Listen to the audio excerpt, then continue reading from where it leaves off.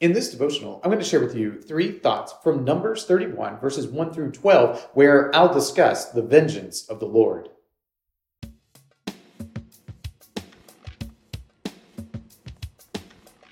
Numbers 31, verses 1 through 12 says, "The Lord spoke to Moses, saying, 'Avenge the people of Israel on the Midianites. Afterwards you shall be gathered to your people.' So Moses spoke to the people, saying, 'Arm men from among you for the war, that they may go against Midian to execute the Lord's vengeance on Midian. You shall send 1,000 from each of the tribes of Israel to the war.' So there were provided out of the 1,000 of Israel 1,000 from each tribe, 12,000 armed for war. And Moses sent them to the war, 1,000 from each tribe, together with Phinehas, the son of Eleazar, the priest, with the vessels of the sanctuary and the trumpets for the alarm in his hand. They warred against Midian as the Lord commanded Moses, and killed every male. They killed the kings of Midian with the rest of their slain, Evi, Rechem, Zur, Hur, and Reba, the 5 kings of Midian. And they also killed Balaam the son of Beor with the sword. And the people of Israel took captive the women of Midian and their little ones, and they took as plunder all their cattle, their flocks, and all their goods, all their cities and the places where they lived, and all their encampments they burned with fire, and took all the spoil and all the plunder, both of man and of beast. Then they brought the captives and the plunder and the spoil to Moses and to Eleazar the priest, and to the congregation of the people of Israel at the camp on the plains of Moab by the Jordan at Jericho."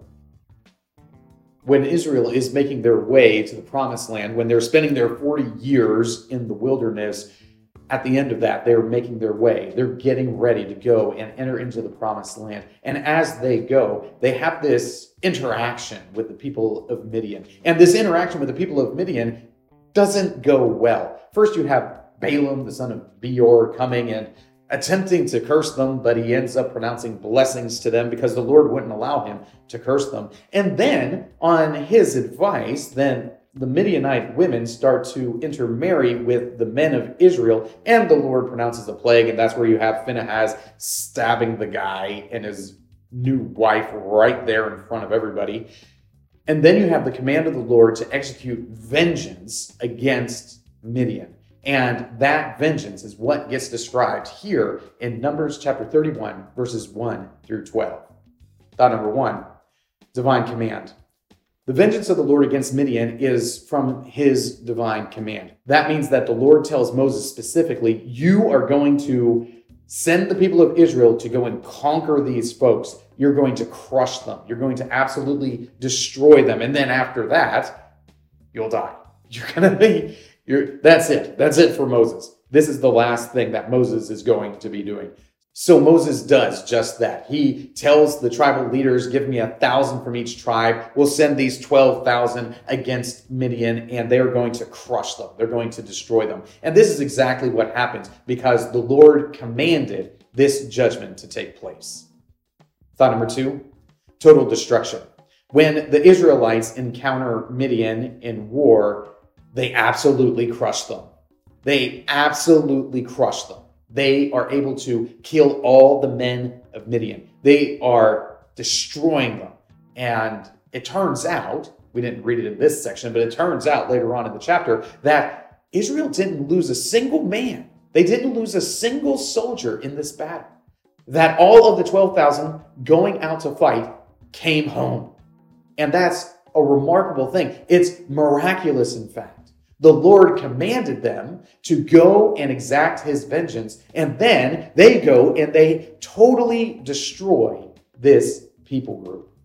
When they go, they find all the men, and all of the men, they are slain. They take all the cities, they burn them to the ground. They take the encampments, they burn them to the ground. They take all of the animals, all of the spoil, and they bring it back to Moses. They are absolutely victorious, and they enact total destruction upon the people of Midian. Thought number 3, national plunder.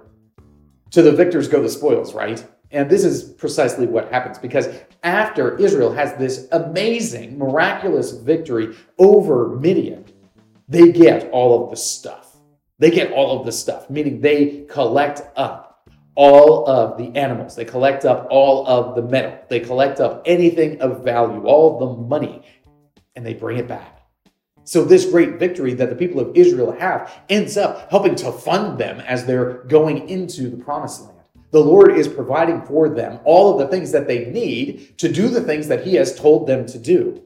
This national plunder that takes place essentially takes all of the wealth of Midian and it puts it directly into the hands of Israel. So now they are able to see that with God's help, they can defeat their enemies. With God's help, they have met all of their needs. All of their material needs are being provided by God through this great victory that has taken place. And then we find that there are 3 tribes that stay there in the land of Midian, that they establish their place there and rebuild those cities and raise their flocks right there in the land of Gilead. This national plunder, we might look at it and say, oh my goodness, how barbaric.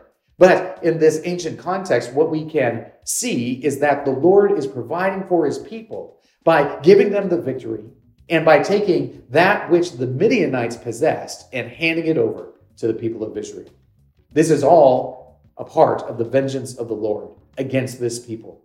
This is God's vengeance against those who would attack Israel. And we need to trust that if we are God's people, that he will protect us as well. These 3 thoughts come from the assigned reading of Numbers chapters 29 through 32. If you'd like to read through the Bible with me, you can do so by subscribing to this channel, by clicking on the link in the description, or by joining the Facebook group Through the Bible, where we are reading the text of Scripture together.